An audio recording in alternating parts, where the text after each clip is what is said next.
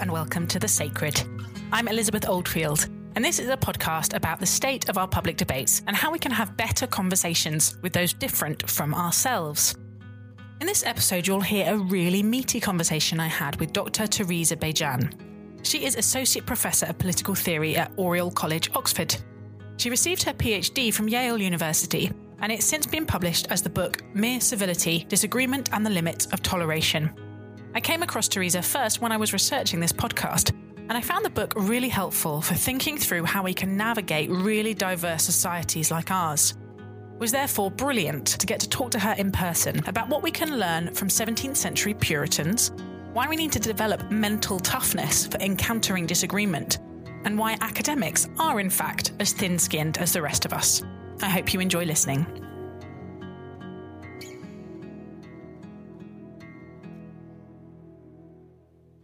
Teresa, thank you so much for coming in to speak to me. And you have had some forewarning about our first question that we asked, the first question of the podcast, which can throw people, often throws me, which is about if you're able to reflect on it, what you think your sacred values might be. If there's something that is a principle or idea or a place, something other than the people that you love in your life, that you try and live your life by, and that you really would feel very strongly if you were asked to compromise that or give it up. Right. Well, I did know this question was coming, and I've been thinking about it a bit because I think you might have noticed with academics we're, rather disinclined to say that we hold anything sacred, right? Because we want to say, no, nothing is sacred. We follow the truth where it leads. But I think behind that, I'm going to give you a version of an answer I know that you've gotten from some of the other guests, but I think I would phrase it slightly differently. And I would just say that my sacred principle is this idea that it's better to know than not, right? And,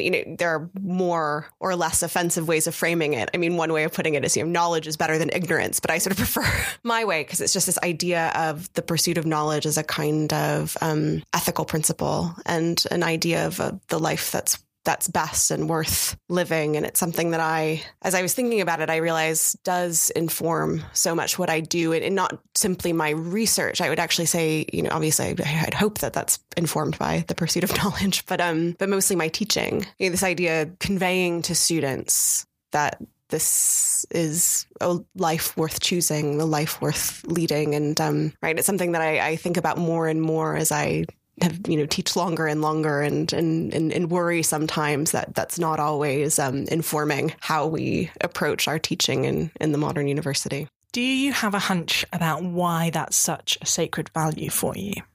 I think, there's always the danger of selecting on the dependent variable in these things. I'd say, it's the life I've chosen in pursuing academia, pursuing this career, and being very fortunate to have the possibility of having this as a career, because I think I'm relatively early career relative to many of your guests, and many of your listeners will know that a career in academia is not an easy one. It's not it's a quite competitive world out there, but I have had the sense of it as a kind of vocation. But in terms of where it comes from, this idea was very much instilled in me by my parents, both of whom are very learned and loving. And as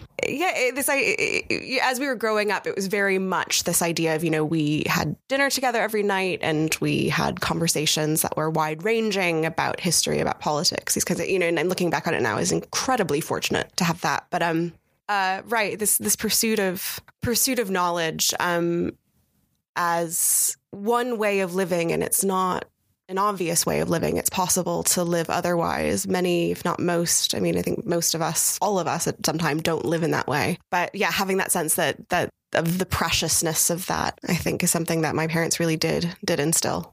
Unpack that a little bit more for me, because there's a sense of kind of method posed towards the world there. But were there other big ideas or principles in the air, whether they were religious or political or philosophical? What were the ideas, maybe the kind of, not the tribes that formed you, but the senses of belonging perhaps that formed you? Well, this is another question I knew was coming, and I've been thinking about a bit. It's in terms of my upbringing, I like to joke that I was raised lapsed Catholic. But that's about right. I mean, I was baptized. I was never confirmed. I went to Catholic school for a few years when I was in pre-kindergarten. But there was always this sense of, my mother is Catholic, also lapsed. My father, I don't know if I should say this on the radio, but, nominally, I think, converted when they got married. But I think he never really took it. Yeah, exactly. But I'll come back to that. But I mean, certainly growing up, I grew up with a profound and sort of healthy respect for religion. And, as I continue to, my own research, obviously, as it goes quite deeply into religious history and argument. I've maintained that sort of respect for religion. I have a lot of admiration for my friends who have faith. But it's just something that I've come to kind of realize that I lack. And I do experience that as a lack.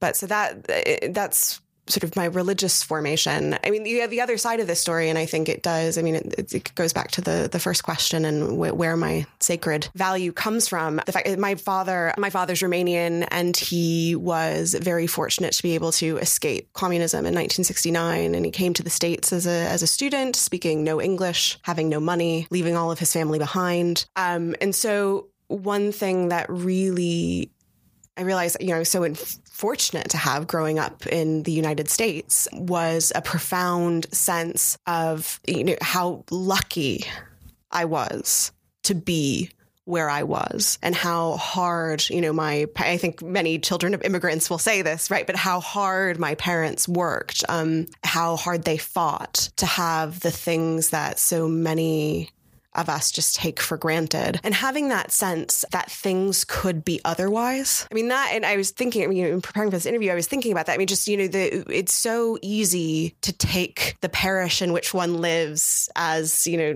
mistake one's parish for the world, but also take the particular institutions, the culture, whatever, the language in which one grows up as obvious as, as opposed to contingent. And, in my family, I was really lucky that we knew that things were really different elsewhere. We knew our family was suffering elsewhere. I mean, some of my oldest, my first memories are of packing up care packages to send to family in Romania full of Dial soap and sewing needles because of the shortages. I mean, that the kind of, the idea that you wouldn't have soap, and so that's something that that certainly has informed, how I live and what I do and the kind of work that I do.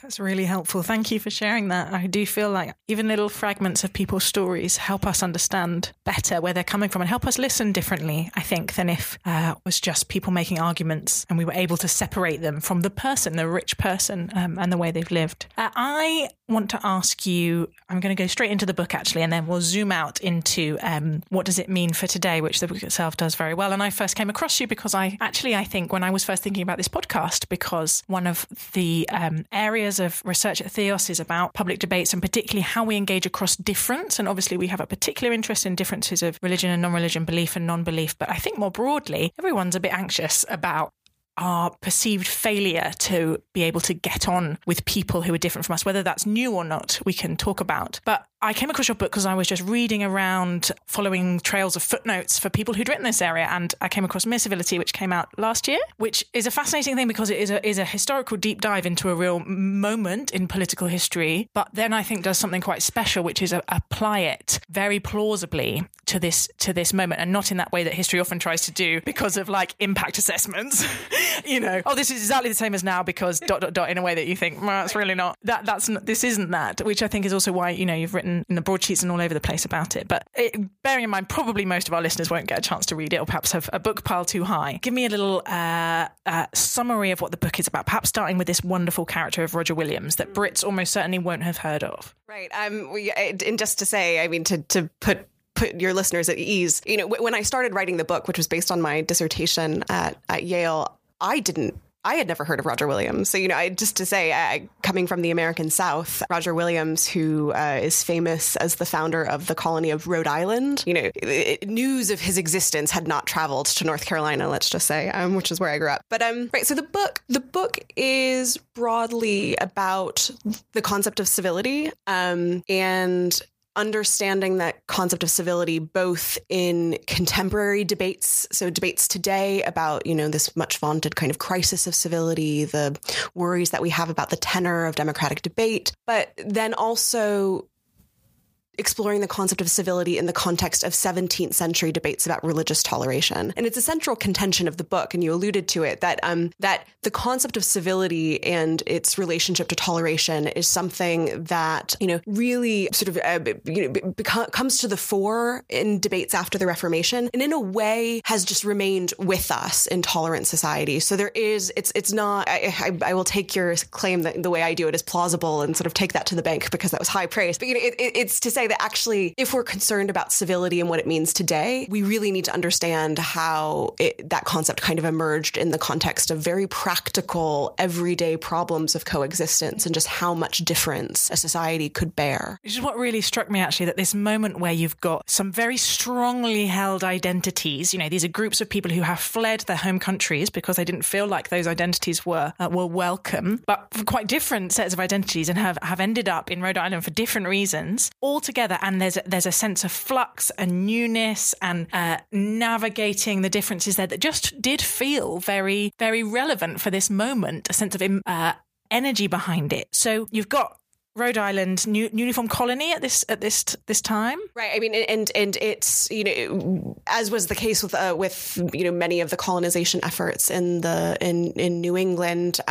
People are living there before it has a kind of legal status, and so one of the ongoing dramas of Roger Williams' life is having to go. Obviously, he leaves England as a young man with this early generation of Puritans who flee to the New World, but he keeps on having to go back to London because he has to try to get a patent for his colony. And unfortunately, the fact that there's this little thing called a civil war culminating in a regicide means that even though he is successful in getting a patent in the early 1640s, he has to go back to get a new one from the new regime. So, I mean, the story I tell is very much a transatlantic story. And in that, it's important. It's important for a lot of reasons, one of which is just, I think that the kind of way we tend to think about the history of religious toleration, we really tend to think of that as a kind of European story. And we've missed out entirely the kind of experimentation with different ways of living, and also the depth of the challenges, as you alluded to, just the challenges of just how deep these differences were. Because again, you might think that, in terms of the people who chose or were forced to leave old England for New England, these were not the people who were by and large willing to treat their religious commitments as matters of indifference. Yes, of course. So talk to me about what you feel was special about the way Roger Williams navigated this, because we obviously think about this a lot at Theos when you've got societies of deep diversity like they had then and we have now. In Charles Taylor's phrase, deep difference, a sense of you believe and you belong and you behave probably in quite different ways to your neighbour or the person living over the street. And two obvious options for how you handle that difference is you fragment into your tribal identities and you just don't engage with each other and you ghettoise, essentially. And that's one of the big risks. And the other one is that you impose a kind of false peace by one identity sort of squishing all the others, or a kind of pretended homogeneity where everyone just agrees not to talk about the fact that they disagree. And I think certainly in the late 20th century, that's what we've tended to in the West, a kind of like, don't mention the war, and culminating the kind of sort of pseudo-Rawlsian, this is what public reason looks like. These are things we can agree on. We'll talk about these things. These other things we just can't agree on, so we won't talk about them. What struck me about your book is what Roger Williams doing was neither of those things, really. It was something much harder, much more challenging, but potentially more productive. It has to be said that one of the things that drove me to write the book I wrote was, I'm a political theorist. I was writing a dissertation to get my PhD in political theory. So I was very much coming from a kind of sense of contemporary debates about religion and politics, public reason, the meaning of tolerance, et cetera. And also trying to articulate my discomfort and frustration sometimes with what I saw as the dominant theories about how coexistence has to work. And this idea that coexistence in a tolerant society depends on people maintaining a civil silence about their differences. I mean, what was really striking to me in a lot of the kind of, contemporary civility talk when I was starting out was just how very often when people talk about civility, they're basically saying, shut up, yeah. he explained. Right. And so that sense of a tolerant society is one in which we really need to suppress our differences or paper over our differences, just didn't seem to me to be attractive. And it also just didn't seem obvious to me why that should be the case. And so it really excited me about Roger Williams and what he, the lively experiment, it's called, that he conducted in Rhode Island was just precisely that it imagined a tolerant society as something quite different, as a kind of society in which not only could we accommodate difference, but we could also accommodate disagreement, and often very uncivil disagreement about those differences. And what intrigues me about Williams, again, as a political theorist, I mean, the book is, as you said, I mean, it's a quite deep historical dive. I mean, it's a quite historical book. But again, my primary identity as a theorist is that Williams works out toleration and coexistence in practice before he ever theorizes it. And I've come to think that this is really the essential point, because of that, because he puts practice first, he ends up experimenting with things that theorists would have ruled out in the first draft, right? A political theorist would never say, you know what would be a great basis on which to build a tolerant society? Bunch of uncivil Quakers, antinomians like Anne Hutchinson. Oh, and here you'll have American Indians who not only worship, are not only worshiping many different gods, but also speak an entirely different language with very deeply different cultural norms. And we'll throw in some Catholics there too. That's a good idea. And maybe some Jews. Great. This is how we're going to get our tolerant society. No one would have said that. Yeah. That's not going to work, right? But Williams doesn't have that luxury. That's the society he's in, that society he's given. And so that kind of practical achievement continues as a kind of constraint on his theory. He's never going to say that this isn't possible because he knows it to be possible. So what were the mechanisms or the principles that he used and Rhode Island used to govern that difference, to stop it either turning into kind of tribal factionalism or a slightly repressive silence over differences? Right. So this is really good. And this is something that I think is perhaps the most important lesson that Williams has to offer us today. So what's really striking about Williams is that he understands toleration in its kind of traditional sense as a sort of grudging permission of that which one doesn't approve, right? Sort of holding your nose and sort of saying, okay, I'll, if you must, but I don't have to like it, right? So he has that sense of toleration as a kind of permission without approval. But at the same time, he thinks of toleration as an engaged practice. And you might think that these things really don't go together. And surely I think they don't in theory. The idea that, you're putting up with something probably means that you don't want to have to face it all the time. And so, there you have the idea. We retreat. We have our different communities. We have our kind of different ghettos. But for Williams, who is, fundamentally an evangelical Christian, that's never going to be an option, because he not only wants to tolerate people because he's resigned to their existence. He says, one must go out of the world if one would not cohabit with infidels. It's an important lesson. But he also thinks that it's his duty as a Christian to convert them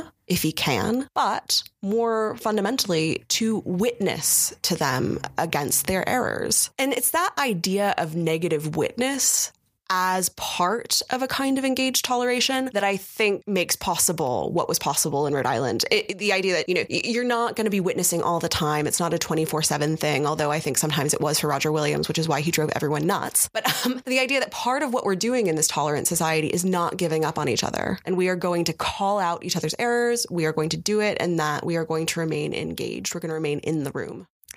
Gosh, it's so challenging with what that would mean now. But when I was rereading the book this morning, I was thinking about a report that my colleague Paul Bickley did, which I'll give you a copy of, which is called The Problem of Proselytism, which was a very kind of, in some ways, a limited thing looking at in the UK. There was quite a lot of fear amongst kind of government agencies, secular funders, councils at working with faith-based organisations, because there is this kind of bogeyman really of proselytism, that we can't give them money because they'll proselytise. But it's a really poorly defined term on both sides. And our instinct was that it was much less of a problem than people thought it was, because actually there was quite a lot of internal censorship going on within faith-based organizations. The reason I mention it is that one of the arguments against proselytism, and there's various others about the vulnerability of marginalized groups and kind of threatening established group identities, and a couple of other things. But one of the arguments against proselytism is the incivility argument, that proselytism or evangelism is in and of itself uncivil, because in fact, I've never quite understood why, but is that an argument that you've come across? Yeah, that is very much an argument that's made in the 17th century, and it continues to be made today, that just in and of itself, the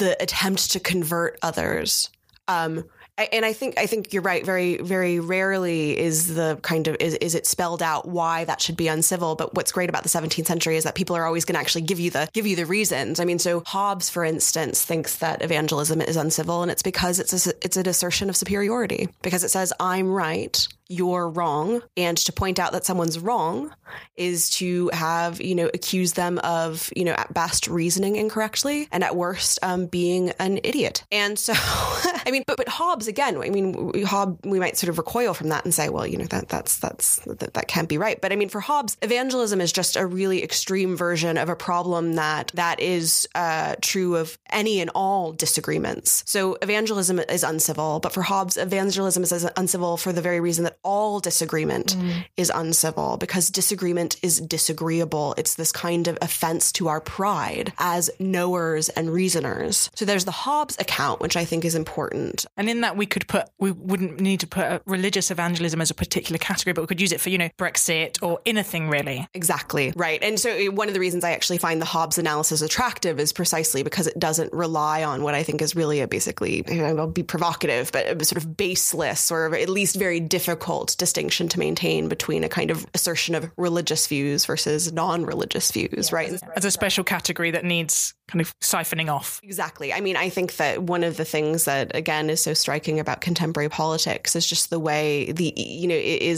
how much contemporary political partisans comport themselves as righteous zealots in a sectarian way. I mean, you talk a lot about tribes, right? The language of tribalism. I mean, I talk about the language of sects. I think that modern life and modern identity, whether religious or otherwise, is sectarian in a really important way. And so again, thinking about the continuities between sectarian identities, whether they be religious or otherwise, is important. And then it goes back to the proselytism point. I mean, the idea that it's offensive to tell someone that they're wrong, and it's just true that is offensive. I mean, we don't like to be told that we're wrong. It doesn't work. And I think there are more robust accounts of saying, well, it's particularly bad to tell someone who's a member of a vulnerable, marginal group that they're wrong, or to sort of insult in some way the core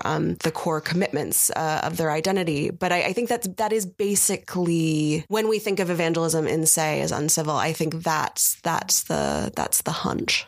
Which is a problem, right? Because everyone thinks they're right. And we all think we're right and everyone else is wrong. And if no one ever makes the attempt, and I think there's ways of doing it that are more or less civil, you're telling someone that they're wrong by calling them an idiot or throwing insults at them is quite a different thing from suggesting that they might be wrong, and could we have an interesting debate about it? Right. And so this is the kind of key ethical point I want to make in the book, and what I really get from Roger Williams. And again, it goes back to the sort of the practice theory point, because in theory, if we know evangelism to be offensive in this way, then we would say, well, in a tolerant society, we'd want to stamp it out. We want to cut it down. And that is what Hobbes tries to do. He says, if we're going to have differences in our society, we can't have evangelism. We can't have disagreement about them. But Williams does the absolutely insane, impossible thing of saying, no, we're going to have a tolerant society that's based on a kind of principle of universal evangelism. Everybody not only has a right, but basically has a duty to engage and call out and witness, right? And then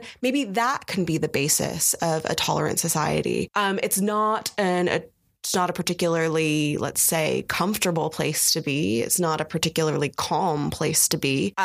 You might find that you need to, tap out for a few minutes or a few days and get your stamina back. But that basically is, it can work. It can work. And so the idea that we want to rule it out because it's impossible, I mean, that I think that's what a lot of political theorists have tried to do. It's like, well, no, it's not impossible. You might say it's not attractive, and then we can have those discussions about why. But I actually think that, having spent a lot of time with Roger Williams and having spent time with Roger Williams as someone who's, living now, and also someone who's of the generation known as millennial, as a millennial, reclaim. I know, right? I think exactly like all other, insulting denominations. I'm going to own that one and say, actually, there's something about this, this calling out, this witnessing against errors that, it might not bring us closer together. It probably won't, but it nevertheless will lead to a different kind of sociability and a different kind of coexistence. And one I think that is more attractive,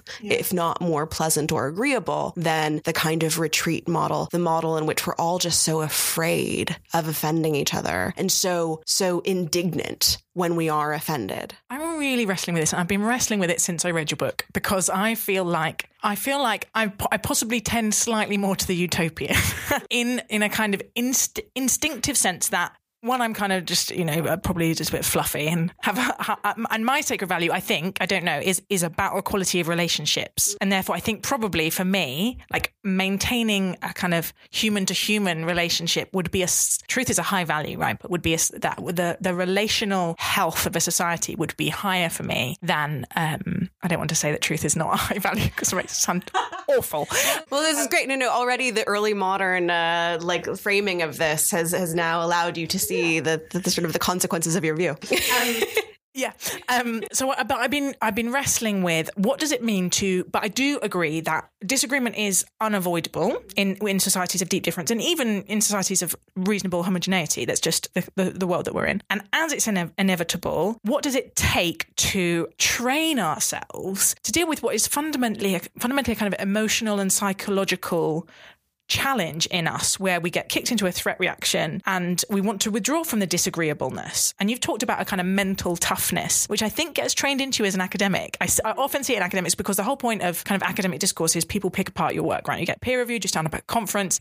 Every academic I know has got really quite a thick skin with disagreement, because that is the culture of that world. But for those who aren't academics, the level of disagreeableness that disagreement can trigger actually can be quite overwhelming, and certain personalities types and certain groups find it harder than others. And therefore, when you have a very rambunctious, kind of happy with a bit of a ding-dong public square, is there a risk that those voices are excluded? And if that is a risk, are there things that we can do to kind of train ourselves to get better at it? Just as a sidebar, some academics have quite thick skins, but I'd actually say most of us, we have very thin skins, and we really don't like it when people disagree with us.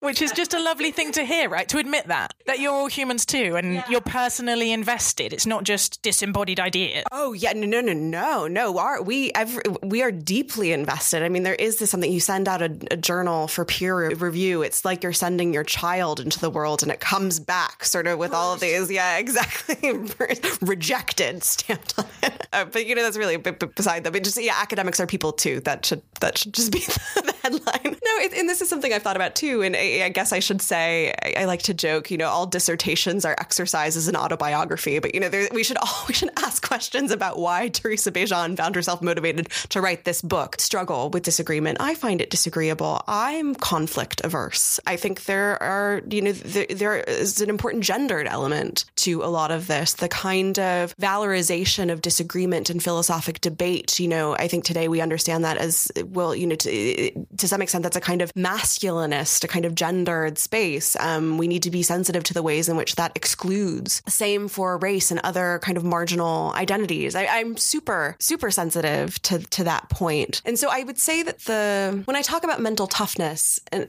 that's just one element of it. And that is something that can be trained up. That is something we can build. I mean, when I think about my own experiences as a student, people laugh to hear this. I guess they think it's implausible, but it was the fact that I would not speak in class. I was too scared. I couldn't, I would have a total anxiety panic attack. And I kind of realized early on, I said, Teresa, you've got to just, the first time there's something opened up, you're going to raise your hand and you're going to say something. You're just going to say something. And that, I trained myself, right? I trained myself to overcome that fear reaction. And the same goes for disagreement. So it's just to say, this training is possible. It's not easy, but it is a kind of, it's saying it would be better if I were better at handling this. But then there's the other side of it, which is so there's the kind of mental toughness. On the other side, that I would actually say comes up in the book, but I've come to think it's even more important than I saw then, is this virtue of epistemic humility as also being essential to the evangelist. So epistemic humility as something different from skepticism. So it's not saying that you have to be open to the wrongness of your views, right? Epistemic humility can be compatible with a sense of one's own righteousness and rightness. Now, and nevertheless, that righteousness is coupled with a sense of the limitations of one's own perspective. And again, this possibility that other people think otherwise and know themselves to be equally righteous,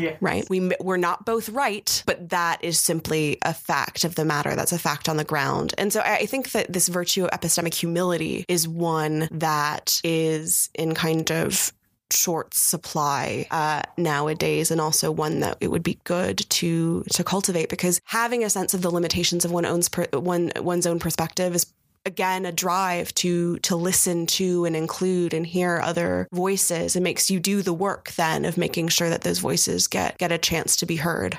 Yeah, I love that you use the phrase epistemic humility, because it's something that I kind of circle round. And for a long time, I wouldn't have known what that meant. So just for clarity, epistemology is just about ways of knowing. So it's just a humility in how much we can know, how certain we can be of the things that we know. And actually, for me, one of the frustrations of my job is that people think of religious people as having no epistemic humility because, you have been handed a revelation from God. And that, of course, is the case for some religious people, much to my irritation. For me, my Christianity is in some ways what leads me to the epistemic humility. The sense of I am not God. I see through a glass darkly. There is something about the world and the way our bodies are and the way we do the things we do not want to do that has trained me, I think, in a high level of skepticism towards myself, both in my behavior and in my ability to know things. So it is interesting for me to see this moment where kind of behavioral psychology and neuroscience and these understandings of how we know and why we believe what we believe, in some ways almost drifting back towards a more religious anthropology that is much more limited. So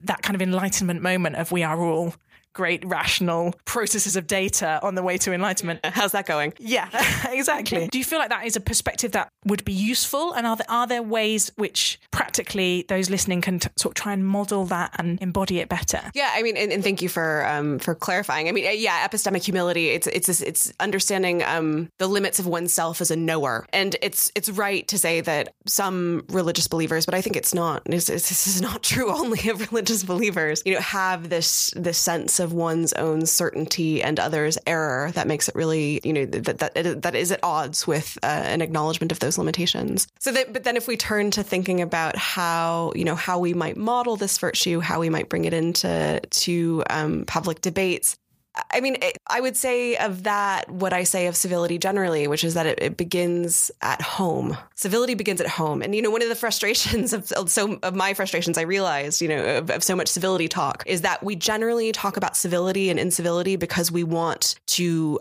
complain about other people and we want to sanction them, right? So the great thing about civility and incivility, if someone's guilty of incivility, it's implied then that they're deserving of some kind of sanction. But I just think that you're doing it wrong. Civility is not that. I mean, civility is fundamentally about how you comport yourself, how you speak to others, how you deal with those who really, really think that you're wrong. And it's not, in one response, one really natural response to encountering someone who really pisses you off is to have nothing to do with that person. I mean, that's a human response. And, there's definitely a time and place for it, for sure. But also having that sense of, well, I can do otherwise too. I think about this in terms of, you say in the public sphere. I mean, the public sphere today really, very very often is just Twitter. The sense that responses other than outrage are possible. You are a human person. You have this whole repertoire of possible responses when someone pisses you off. Try something other than outrage. Just try it. And that's the thing. And I do it. It's something. I challenge myself. I challenge myself in that reaction. So you might say, oh, okay, well,